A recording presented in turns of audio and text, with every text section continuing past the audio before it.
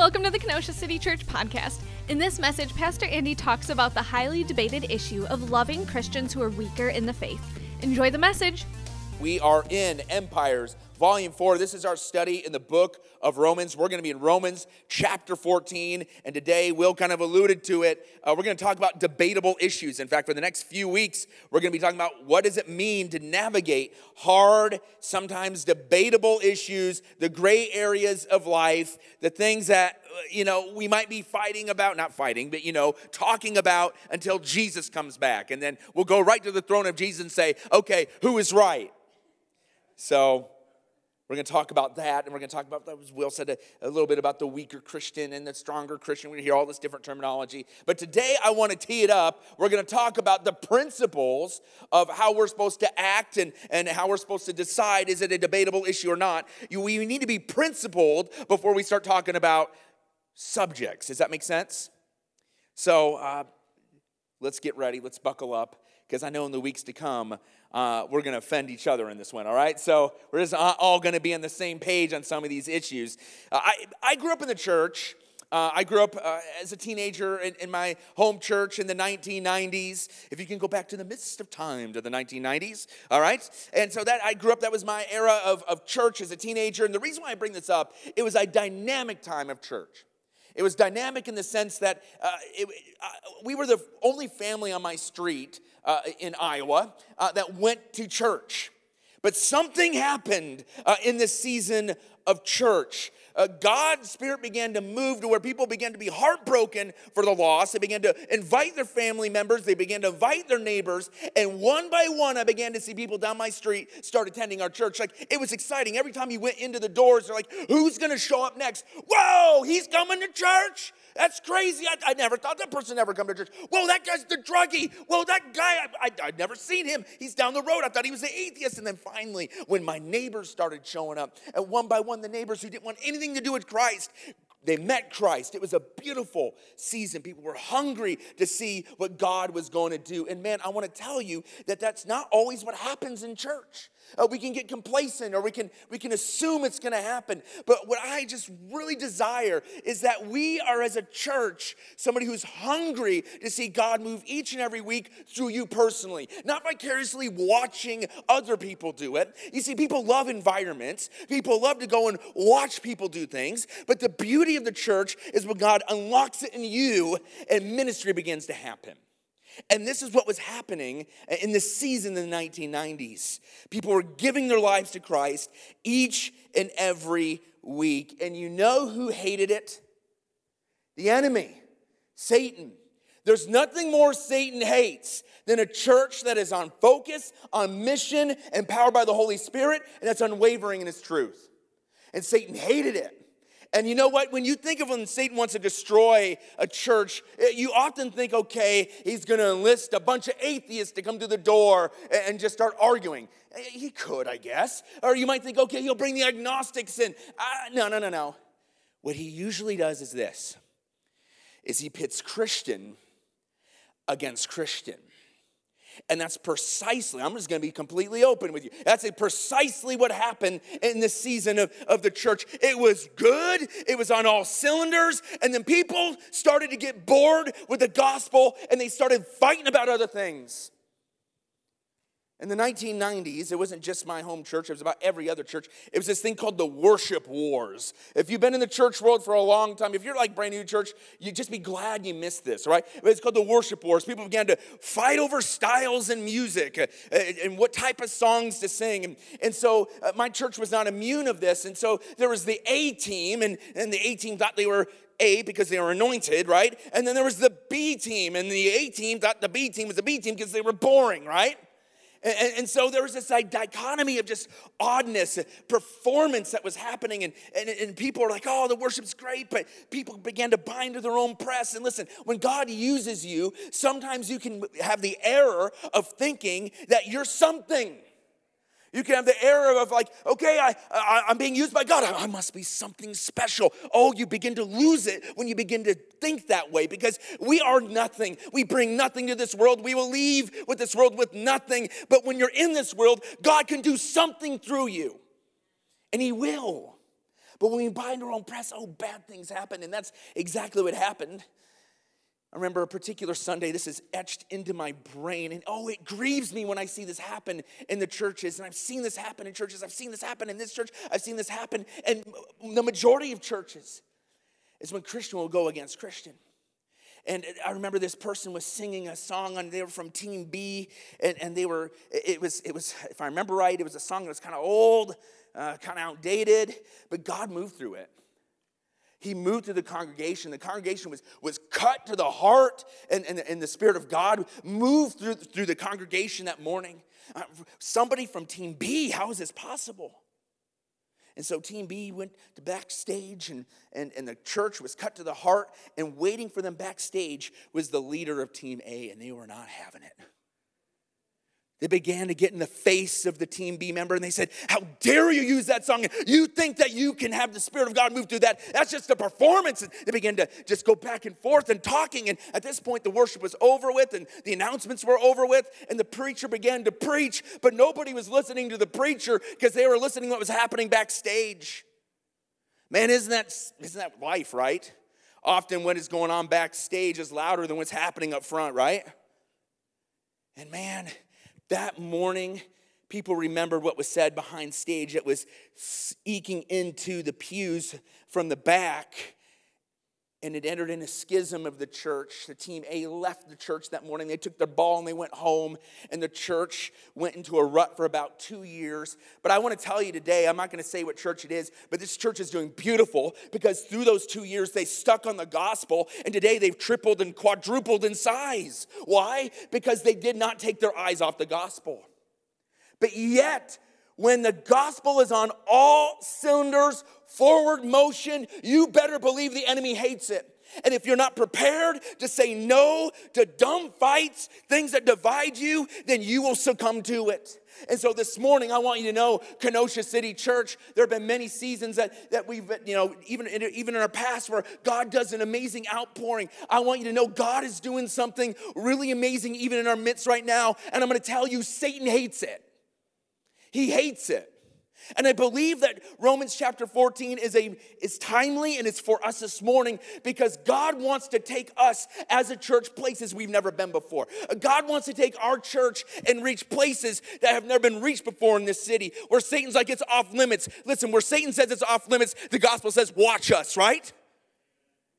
Watch us through the power of Jesus Christ. Give the message of Jesus Christ, the life-giving message of Jesus Christ. You see, the gospel of Jesus Christ is make it or break it. You make it if you hold on to it. It's broken if you leave it behind you. If you get the gospel wrong, then everything else fails. We can't get it wrong. We can't. We can't get bored with the gospel. We get bored with the gospel, we leave the mission behind. And what we end up doing, listen to this. This might be a controversial statement. But if we leave the gospel behind, everything we do is an eternal, epic waste of time. Oh, wait a minute. No, listen. It might not be a temporal waste of time, but when we stand before the Lord God Almighty, He's like, man, you filled your calendar with a lot of things, but where is the gospel? Where is the truth of Jesus Christ? Where were the changed lives? Unfortunately, in the Western church, it's more about willing to fight for worship styles or disagreements on the gifts of the Spirit or disagreements on the feel or order of service, the color of carpet, or maybe other topics like public school or homeschool or essential oils or Tylenol or clothes that are in or out. You name it, you can fill in the blank, and we fight it. And as a result, listen, I'm not to say that we can't have a discussion on these things. We're going to do that in a few weeks. But listen, here's the deal. Often we take the things of lesser importance and we do it at the expense of what's most important. It's the reason why the latest stats that we had, 4,500 churches in this country alone closed. It's because we're taking our eyes off the gospel. Minor things, trivial things, selfish preferences. These are what the Bible calls debatable matters. Romans chapter 14, verse 1. This is what Paul says, through the inspiration of the Holy Spirit. Welcome anyone who is weak in faith. But here it is. but don't argue about disputable matters. But don't argue about disputable matters. Here's the main idea this morning, and we're going to build off this in the weeks to come. Don't make the major minor and the minor major. Don't make the major minor and the minor major. Major in the majors and minor in the minors. Look again at verse 1. Paul specifically uses the term disputable. Everybody say disputable, right? This phrase can be translated as one's opinion. In fact, if you're reading, I believe, in the ESV, it might say your opinion. Don't fight and divide or take your ball home over what's merely your opinion. And today, many people, they will divide, they will fight, they will do their own thing over what is just built up opinions. Oh, how the church is not short on opinions today. If Jesus came so that you can have an opinion, he would have come back already.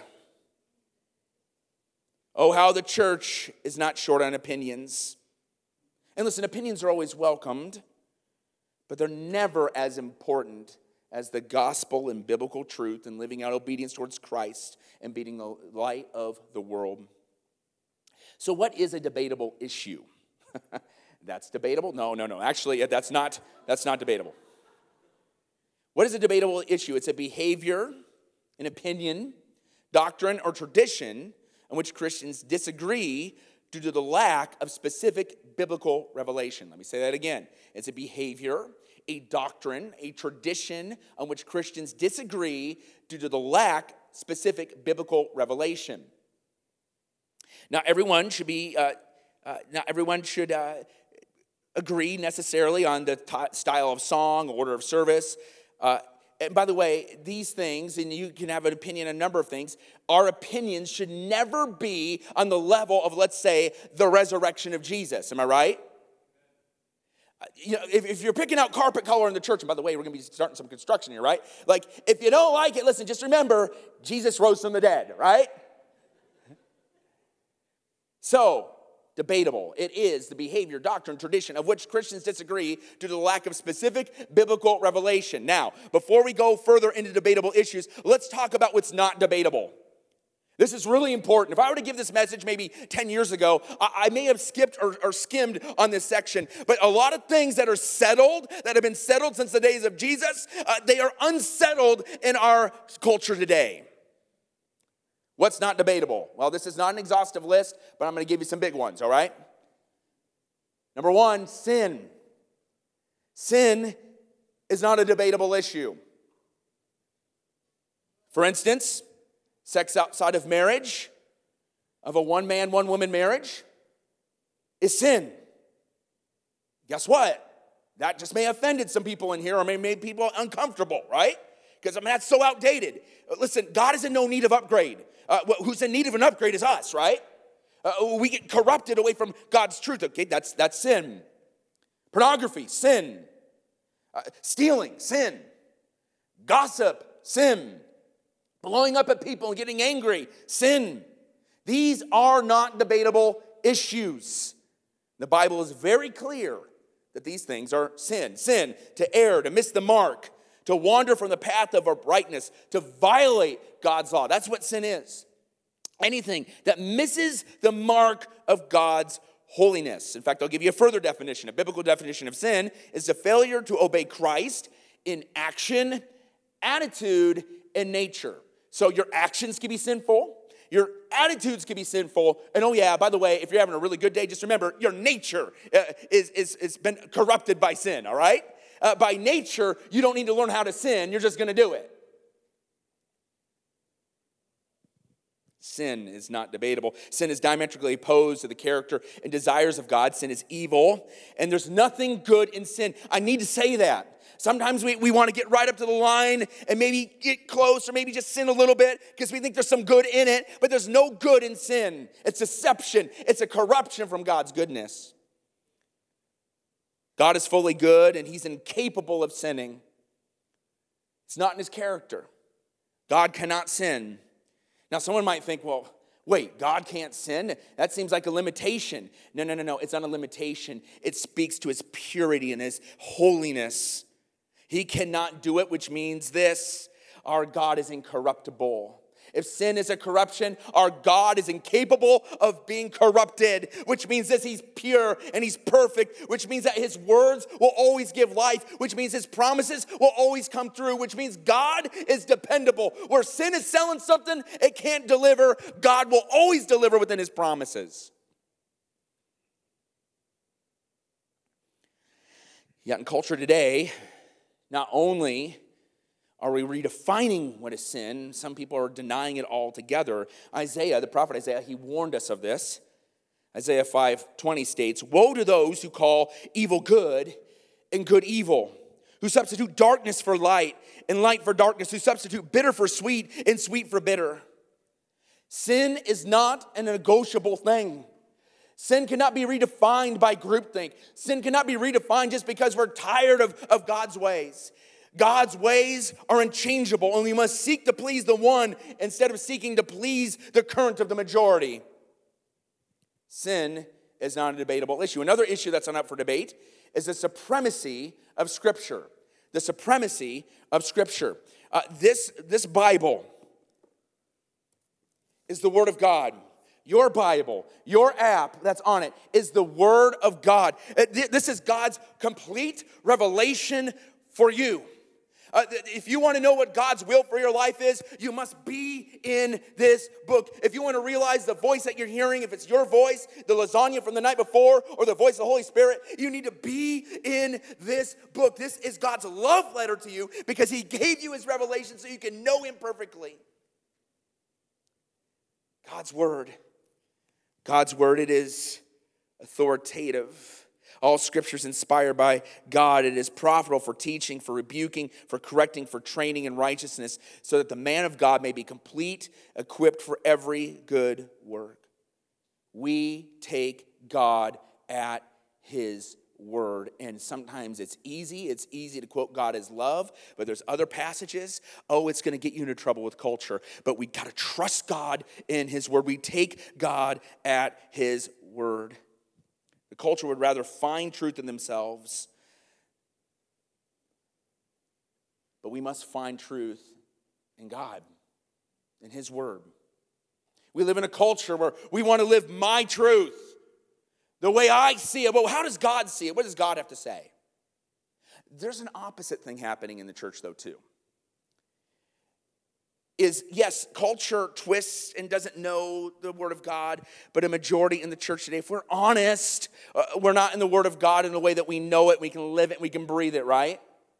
And yet there is definitely something creeping into the church right now. It's not good. It's something super, super mystical where people want to experience God. They want to hear his voice, which those are good things. Experiencing God and hearing his voice is very good. But they want to do these things apart from Scripture.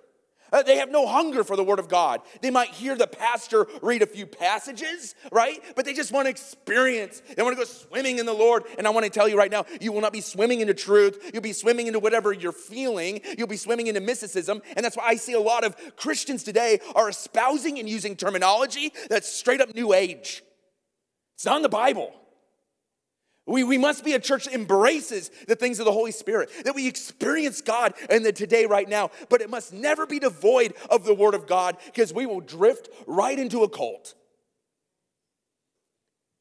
The Word of God is all authoritative.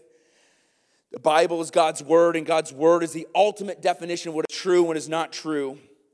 God's Word is itself truth. We don't judge God's word of being truthful by some other standard of truth. God's word is true, which means the way that we gather truth is through God's word. That is the standard. That is the Supreme Court of God's revelation in truth. It's all authoritative. It's without error. The Bibles that we have today have been kept. Jesus said that not even the smallest letter will disappear. It's clear. It speaks to every issue that pertains to salvation and being more like Christ. It is necessary. Without the Word of God, we would be lost, and it is sufficient. We don't need a sequel. If somebody's knocking on your door, I have another testament. You need to slam that door. No, I'm just kidding. You need to talk to that person and share with them the sufficiency of who Jesus Christ is. It's sufficient. So the supremacy of Scripture, that is a non-debatable issue. Another thing that's non-debatable is the foundations of our faith. These may be called the fundamentals of our faith. So in addition to sin in the Bible that are not debatable, things like the character of God. He's unchangeable. He's all-knowing. He's all-powerful. He's omnipresent.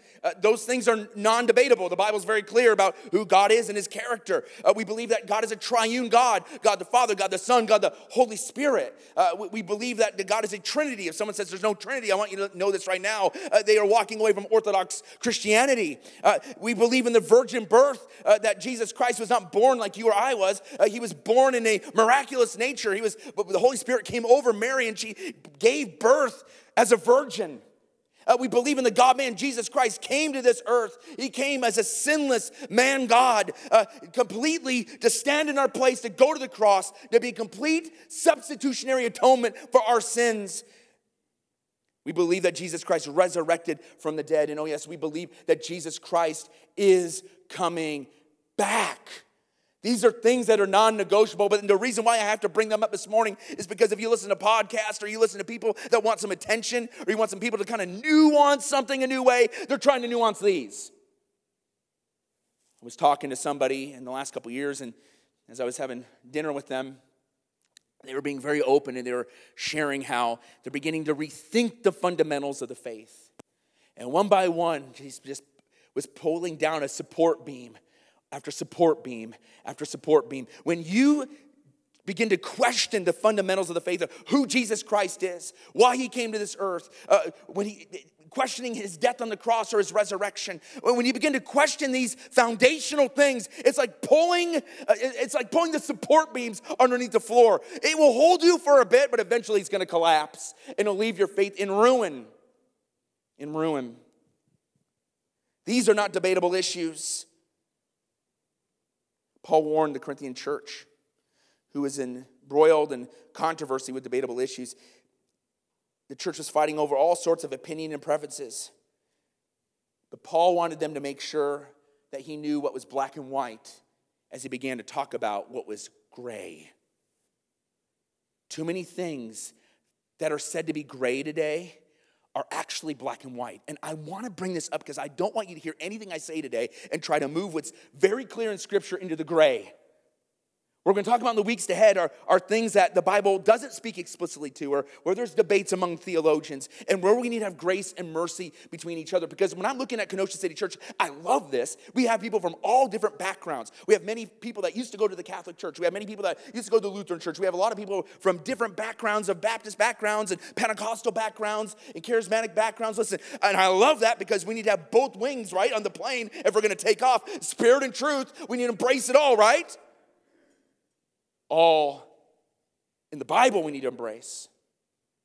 And so we're going to be very clear here at Kenosha City Church is that we embrace biblical truth and we're not going to waver from that. But we do know, because we're human and we have opinions, that people may have the propensity to go to war on things you ought not to go to war on. And that's what we're going to talk about. That's what Paul was talking about. In the Corinthian church, they began to have arguments over personalities and over spiritual gifts and over a number of things that Paul's like, whoa. You guys are emphasizing things at the expense of something greater. And he told the Corinthian church this in 1 Corinthians 15:3. He said, for I passed on to you as most important what I also received, that Christ died for our sins according to the Scripture, that he was buried and he was raised on the third day according to the Scriptures. What he was telling the Corinthian church was this: you have a bunch of opinions, we're going to talk about it, but I don't want you to miss what is most important. The death and resurrection of Jesus. You miss that, we're just wasting air. And so we should contend for the resurrection. We should contend for the things, as Paul put it, of first importance. But often the church, we contend for things that are of less importance at the expense of the greater. I'm going to tell you, 4,500 churches would not have closed in our last data if people are contending of what's most important. And you know what's going to happen if we keep this up? If the church in the West keeps on wanting to fight for their opinions, we're going to shrink, and then we'll have an aha moment as they're having right now in Europe. We can't shrink anymore. We're actually going to have to, contend for what's most important, right?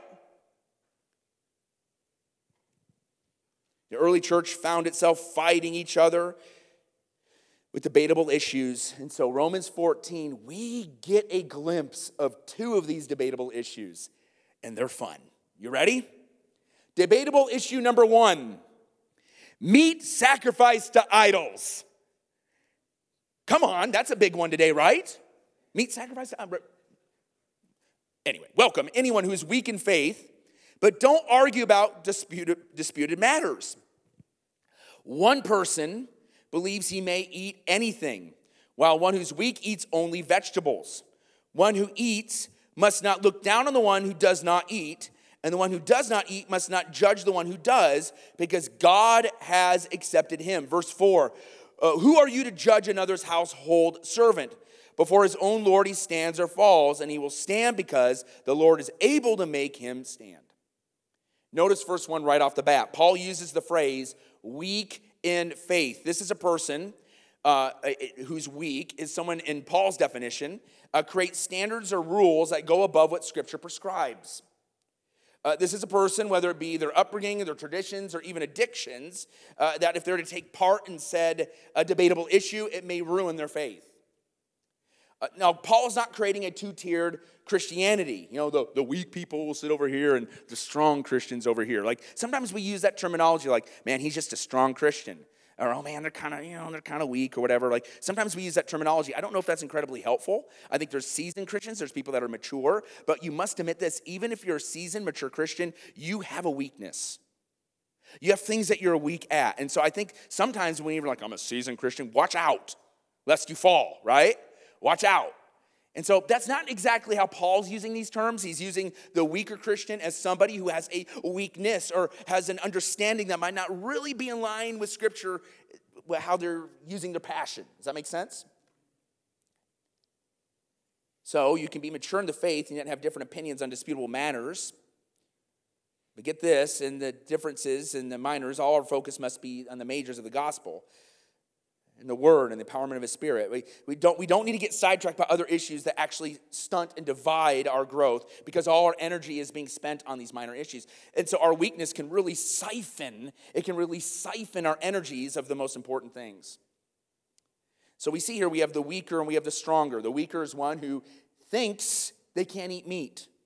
Look at this, verse 2. One believes he may eat anything, while the one who is weak eats only vegetables. And all the meat eaters here, yep, I'm a strong Christian. Why? Because I got a barbecue, I smoke my ribs, I'm strong according to Paul. Did you read that? And this isn't about, judging somebody who eats an Impossible Burger, all right? And listen, I think Impossible Burgers are impossible to eat, all right? And you just see what I just did? I just made the meat eaters happy, and I made the vegetarians and vegans mad. And this is what was happening in the church. People were starting to spout off things like, I can't believe you would say that. I can't believe you'd have this view. And listen, here's the deal. We begin to divide things up in the faith over silly things.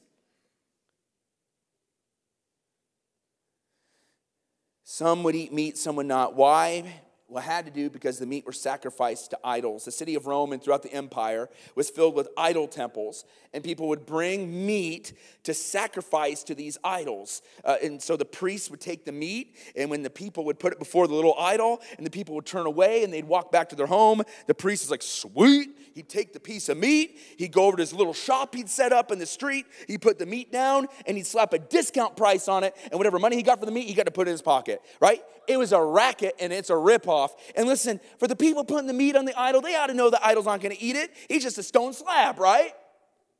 And this is what some of the Christians are like. They're like, hey, I was walking down the market the other day. They had half-price meat, right? It's like $8 a pound down the street. But I went to the idol market, and it's like $2 a pound. Like, you wouldn't eat there. Well, I did. Why? Because it's on them, right? People are bringing their meat, and the idol's fake. Like, it's a sale, and I just bought a whole year's worth, took it to the locker. Who's coming to eat meat at my place today? And some Christians are like, how am I doing that? Why? How dare you support them? You're supporting the idol people. You're supporting them and putting money in the idol priest's pocket. How dare you think that you can buy meat because it's a half price off, and yet you're somehow getting all the meat you want for the year, but you are supporting the temple.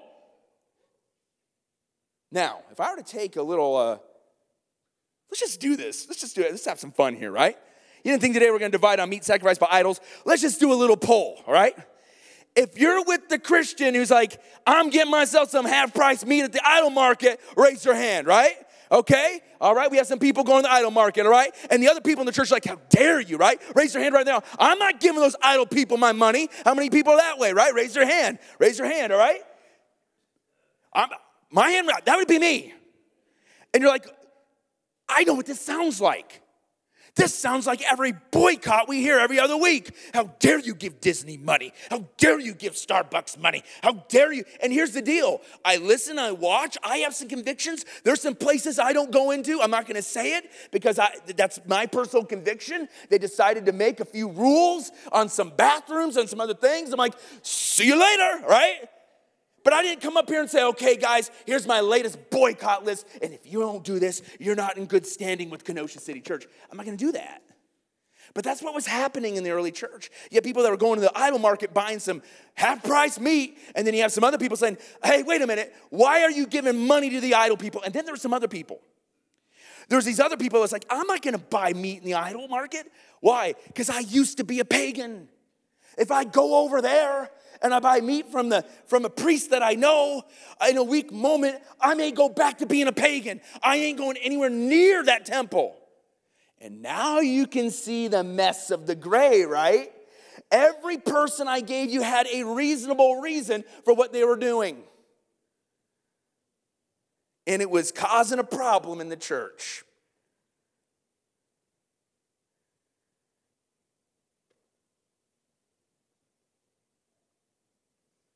Here's the deal. What we're going to see in the weeks to come, and this issue, and you're like, Andy, Land, like, what one's right? What one's right? Oh, we're going to get that in a couple weeks. I'm laying down the foundation. But love and wisdom needs to be in operation whenever an argument like that breaks out. Because if it's not, Satan wins every time. Because your eyes are off the gospel. All right, that's debate number one. Meat sacrificed to idols. And oh yes, I will even give you my opinion of where I would land. Well, I already told you, but like why, all right? And by the way, I know other theologians that would be diametrically opposed, right? I would be one like, I ain't giving the idol person money, all right? Okay? But there are other reasons why maybe you would or would not, okay? Debate number two. All right, if it's not the meat market, debate number two in the church had to do with worship. Oh, go figure, right? And it was on the day of worship. Here it is, Romans chapter 14, verse 5. One person judges one day to be more important than the other day. Someone else judges every day to be the same. Let each one be fully convinced in his own mind. Verse 6. Whoever observes the day observes it for the honor of the Lord. Whoever eats, eats for the Lord, since he gives thanks to God. And whoever does not eat, it's for the Lord. And that he does not eat it, he gives thanks to God. So we see here it's about intent, right? And we see here there's another fight breaking out, and it's on the issue of worship. You thought worship was just a 1990s thing. In the 1990s, I said that people were fighting over the styles of worship. Today, people are fighting over, let me check my notes here.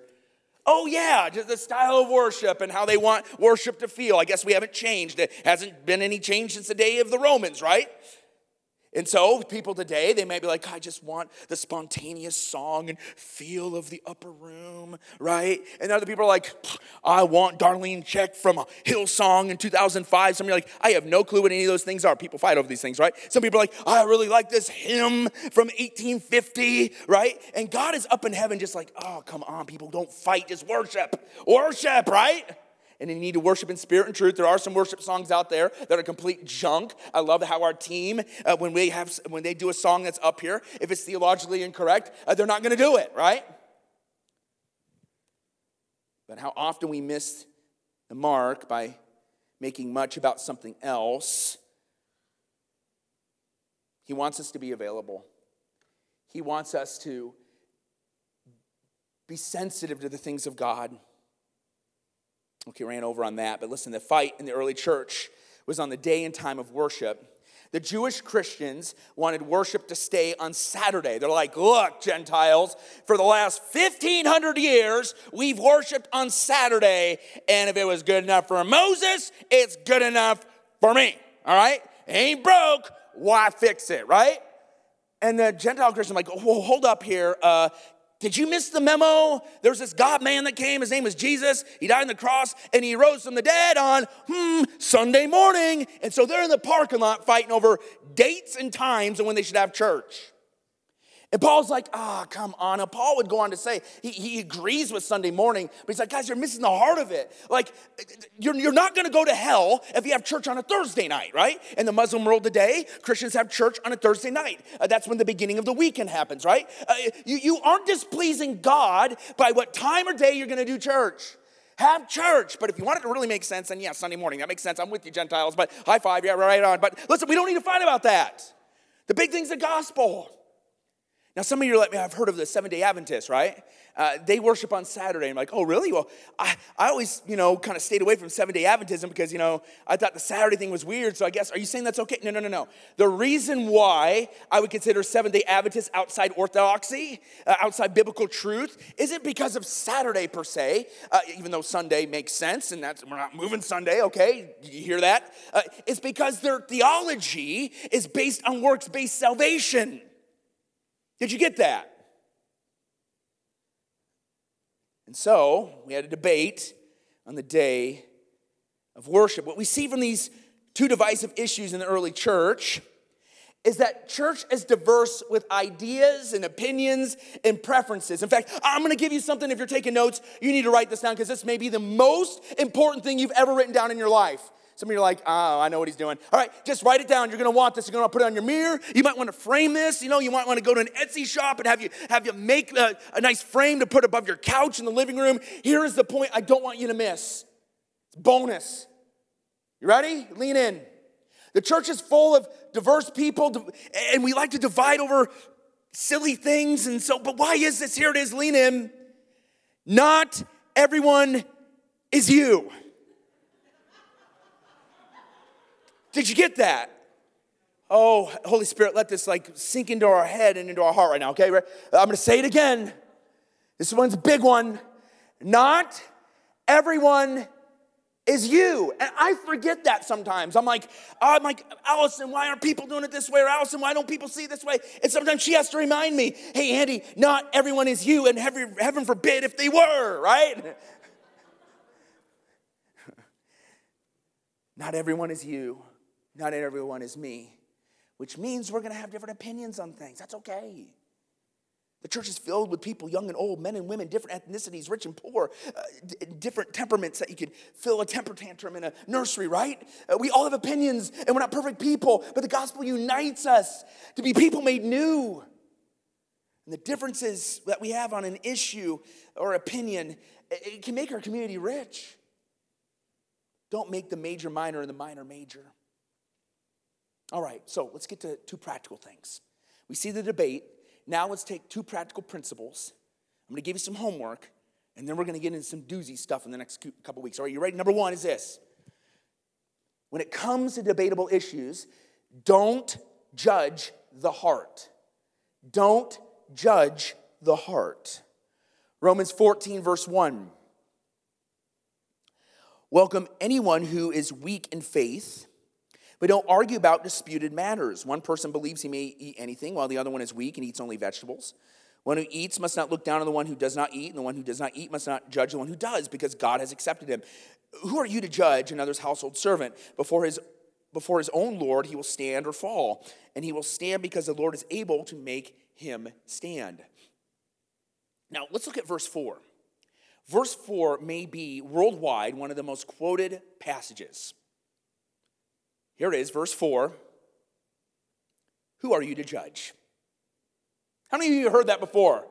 Oh, you Christians, who are you to judge? Usually it's a tagline. You say whatever you want to say. You know what, I'm going to do this, and who are you to judge, right? It's like this tagline that gives blessing to whatever we're going to do, foolish or not, sinful or not. Who are you to judge? Or, oh, I know that person's doing that, but who are we to judge, right? It's the world's favorite verse, and it's so twisted and taken out of context. Who am I to judge? First off, we can't judge anybody from a biblical standpoint. When you say judge, you're talking about the judgment seat of Christ. We will all die and we will all stand before the Lord God Almighty. And there's two judgments. The first judgment is this, did you know Christ? Did you place your faith and trust in Christ alone? If the answer is yes, you get eternity with Christ. If the answer is no, it's eternity away from him in a place called the lake of fire. The second judgment is this. It's how we lived our life. For Christians, the way you lived your life will be judged not in a salvific way, but in a way what the Bible calls a reward. 2 Corinthians 5:9, therefore, whether we are at home or away, we make it our aim pleasing to him, for we must all appear before the judgment seat of Christ, so that each may be repaid for what he has done in the body, whether good or evil. He's not talking about salvation. What he's talking about is there's heavenly reward for the way that you conduct your life in this life. And all I got to say is, I don't know what heavenly reward is, but if gold is the pavement, it's going to be sweet. And it's going to be something that our consumeristic, finite hearts and minds can't understand. It's going to be awesome. And if it's from God, I'm in. I'm in. And yet, the church often is seen as a judgmental place. We can't judge from a biblical standpoint because we aren't going to be sitting at the judgment seat. Some of us think that we are anointed enough to sit in the judgment seat. Nope, you're out. No, that's not the case. We need to be clear on what Scripture is clear on, and when you have grace and where there's a gray area. And always an attitude, whether the person's wrong or not, with a spirit of mercy and grace so we can point them towards the life-giving message of the gospel of Jesus Christ. Because too often, we think judgmentalism is a fruit of the Spirit. It's not. The judgmental person is often that person who thinks they can see into somebody's heart, the secrets of somebody's heart, and know their motives or understand their intentions. I'm just gifted this way. I just know that person. They're just off. You do not have the all-seeing eye of God and can see in their hearts. You can maybe have a hunch, or you can maybe be warned about something, I guess, or you can maybe see things. But listen, even in that, you're not God, and you could be wrong. Man, I'm glad that not one of us will be sitting on the throne judging fellow human beings, right? If they can get into heaven or not. Listen, we know that it's the gospel of Jesus Christ that gets you into heaven, period. But the judgmental person, we've seen them. They come in the room, they're never happy, right? It's just never enough. Person's doing that because they want to be seen.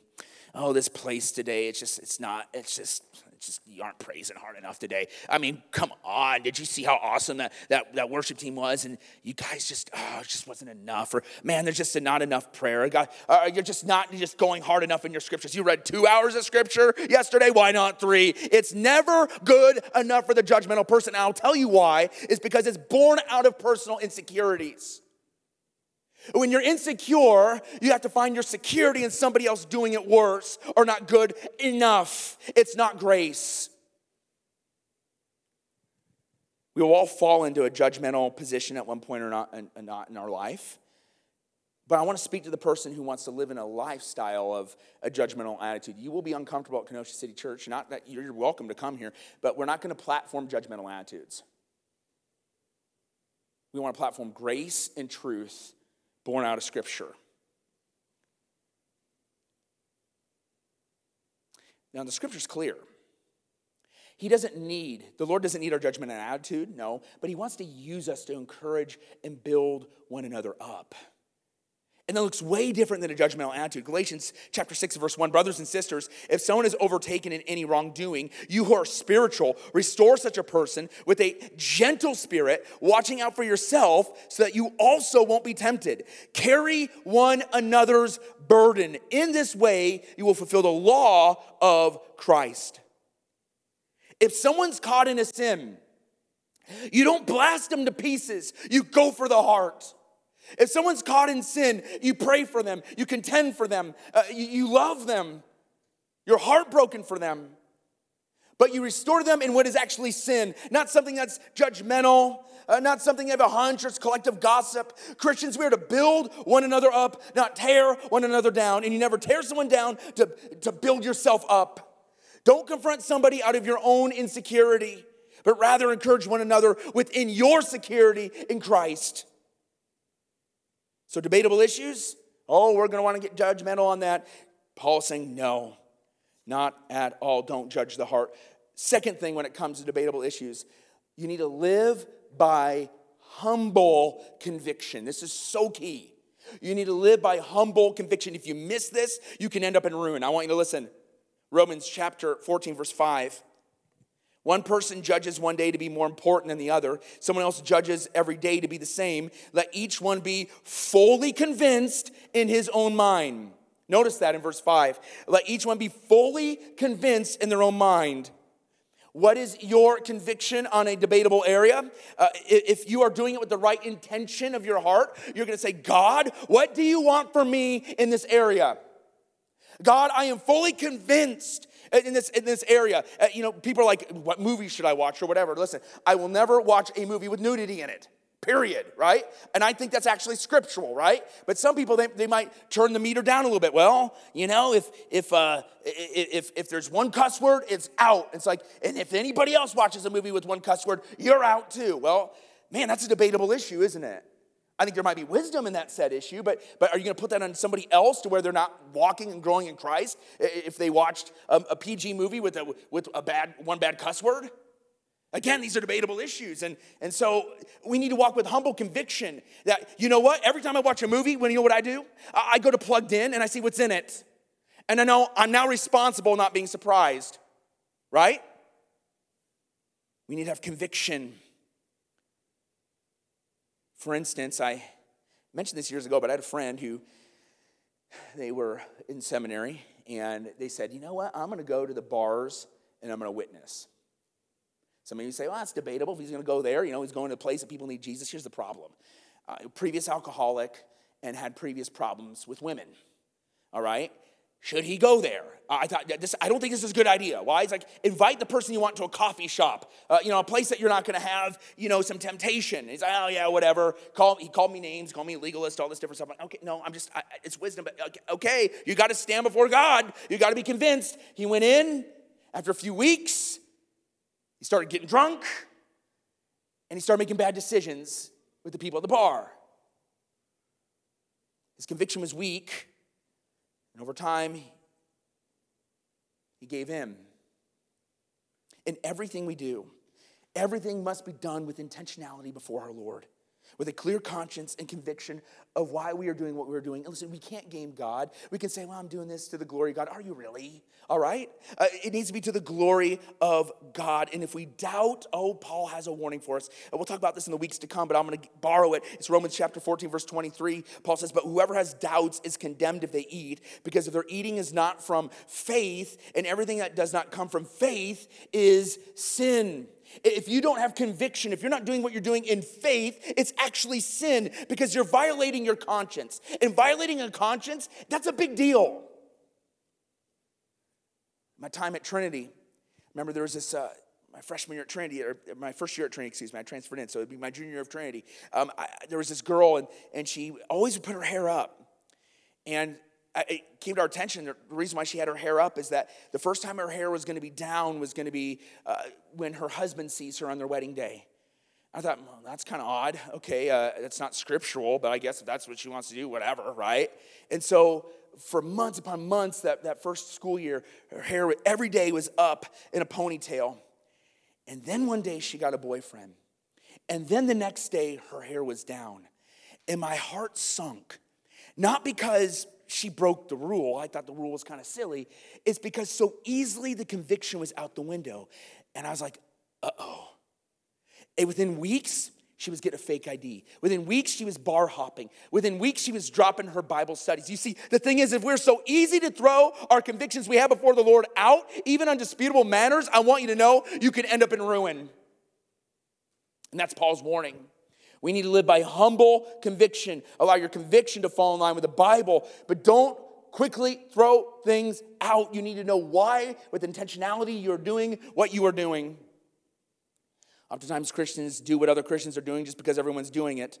But that's not what Scripture says for us to do, be fully convinced before the Lord. Too often weaker Christians are being hurt by so-called strong Christians because weaker Christians are following strong Christians into their activity, and they're not asking God, should I be doing this? And strong Christians, likewise, think they're being strong in their activity, but actually they're delusional, they're weak in it. And here's the deal. We need to be real before God and say, God, I know weak as I am, I need you to strengthen me, and my life isn't about me. My life's end goal isn't to be entertained or to be happy in myself. My life's goal is to glorify you. And as I glorify you, I am going to find eternal happiness and joy that comes through me.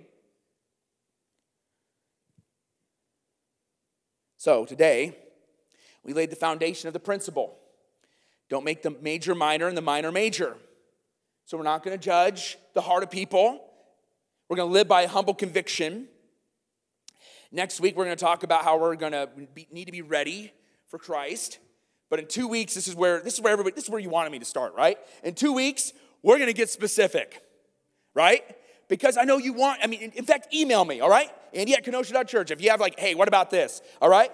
Great, all right? I'll hit on it, all right? That's my promise to you. You give it to me, I'll at least mention it, all right? I'll give it a shout out. But in 2 weeks, we're going to talk about what is debatable. You're going to find that some things that you thought were gray were actually black and white, and God doesn't want you to be involved with that at all. Or you're going to find some things that you thought were black and white, maybe they're gray, and you're going to use these principles of how to navigate those things. So, here's a short list of already what I have. Harry Potter. Okay, that's from the 20 years ago, but some people are like, Harry Potter, blah, blah, okay, whatever. Drinking, yoga, sexuality, dancing, essential oils, Halloween, getting a tattoo, listening to non-Christian music, cussing, public school.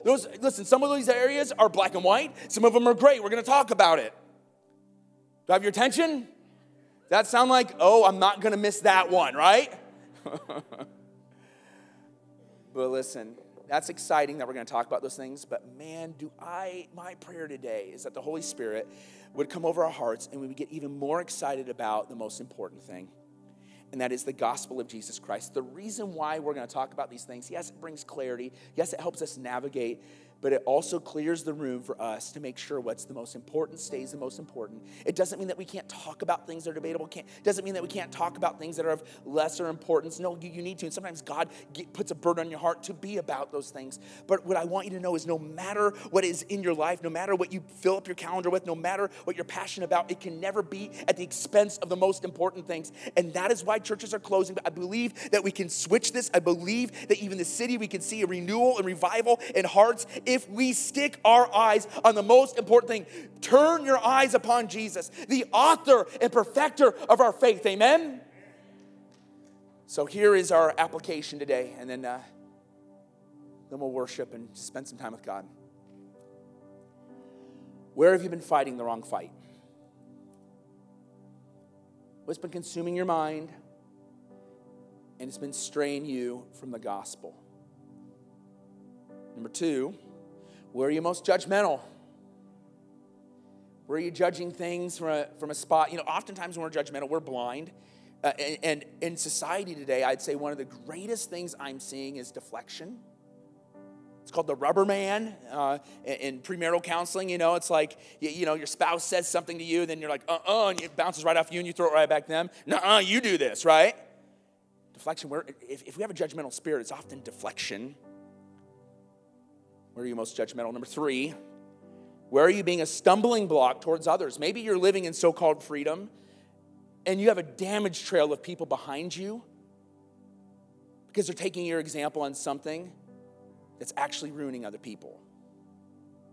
We're going to talk more about that in the weeks to come, but I want you to begin to think about that. Is where are you being a stumbling block towards others? And 4th, how are you going to reach someone for Christ this week? That's, again, of most importance. How are you going to pray for them? How are you going to care for them? How are you going to share with them? Who are you going to invite next week? Again, we want to stick on Jesus' agenda. And the most important is this: the grave is empty. And remember, when we get really worked up on something, that's of an opinion nature, and again, I'm not talking about major things, okay? I'm talking about just opinions. When we get really worked up on the color of carpet or the style of a song or whatever, just remember, the tomb is empty. The tomb is empty. So, Father, we love you and we thank you so much that you give us wisdom to how to navigate the complexity of being a human being with opinions. Father, I pray today that we would keep our eyes on what's most important, and that's you. That's your word. That's the empowerment and filling of your Holy Spirit to being faithful, obedient servants of you. Father, I pray for anybody in this room today that they haven't done the most important thing they can do in their life, that they would do that right now. In fact, as we continue to pray, I just want to speak to anybody in this room. Have you done the most important thing that you need to do in your life? The most important thing that you can do in your life. There's a lot of important things. The most important thing is making sure you're right with Almighty God. That if Jesus Christ were to come back today or you were to die to be with him, that you would be assured that you would spend eternity with him. Do you know with 100% that you have a relationship with Jesus Christ? That you are in good standing with him? If you're uncertain or you know that you've never made Jesus Christ your personal Savior in your life, today is the day. You see, God created you to have a relationship with him. But our sin, the things that are diametrically opposed to his character, the sin that we committed in our life, through our actions, our attitude, through our nature, they separate us from Almighty God. But God, being full of love and mercy, his mercy is indeed a miracle. He came to this earth as the God-man, fully God, fully man, to stand in your place by dying on a cross to pay for the sins that separate you from God, to pay for them, past, present, future. The wrath of God was poured on Jesus, where he felt all the sins, the pain and shame of sin in that one moment. And he said, it is finished on the cross. He was buried, but because he's a perfect, sinless sacrifice, death could not keep him. He rose from the dead. He's coming back, and we have the opportunity to be made right, and we're made right by placing our full faith and trust in Christ alone. Have you placed your faith and trust in Jesus? Confess with your mouth that Jesus is Lord. Believe in your heart that God rose him from the dead, and you will be saved. All those who cry on the name of the Lord will be saved. Just cry out to him right now. Say, Lord Jesus, save me. I place my faith and trust in you alone. In fact, if that's you, with every head's bowed and eyes closed, if today you are saying yes to Jesus, you're placing your faith and trust in him alone. If this is the day that you're doing it, with every head's bowed and eyes closed, will you just slip up your hand right now? Say, yeah, that's me. I'm placing my faith and trust in Jesus. Thank you. Anybody else? Anybody else? Lord Jesus, thank you for those that are saying yes to you this morning. And God, I pray for everybody now in this room that are followers of Christ. Lord, I pray that today you'd help us fight the right fight. Fight the good fight of the faith. Help us be people of grace and not judgmental attitudes. Help us be people of truth, but that we do it in love. And help us not be a stumbling block towards others. God, I pray that we're sensitive to your Spirit this morning. Speak to us. Speak to us. In Jesus' name. Thanks again for listening to this week's episode. If you would like to know more about Kenosha City Church, then check us out online at kenosha.church or on Facebook, Instagram, and YouTube at Kenosha City Church. Lastly, if you enjoyed this episode, we encourage you to follow us so that you never have to miss an episode. At Kenosha City Church, we are not perfect people, but real people being made new through Jesus.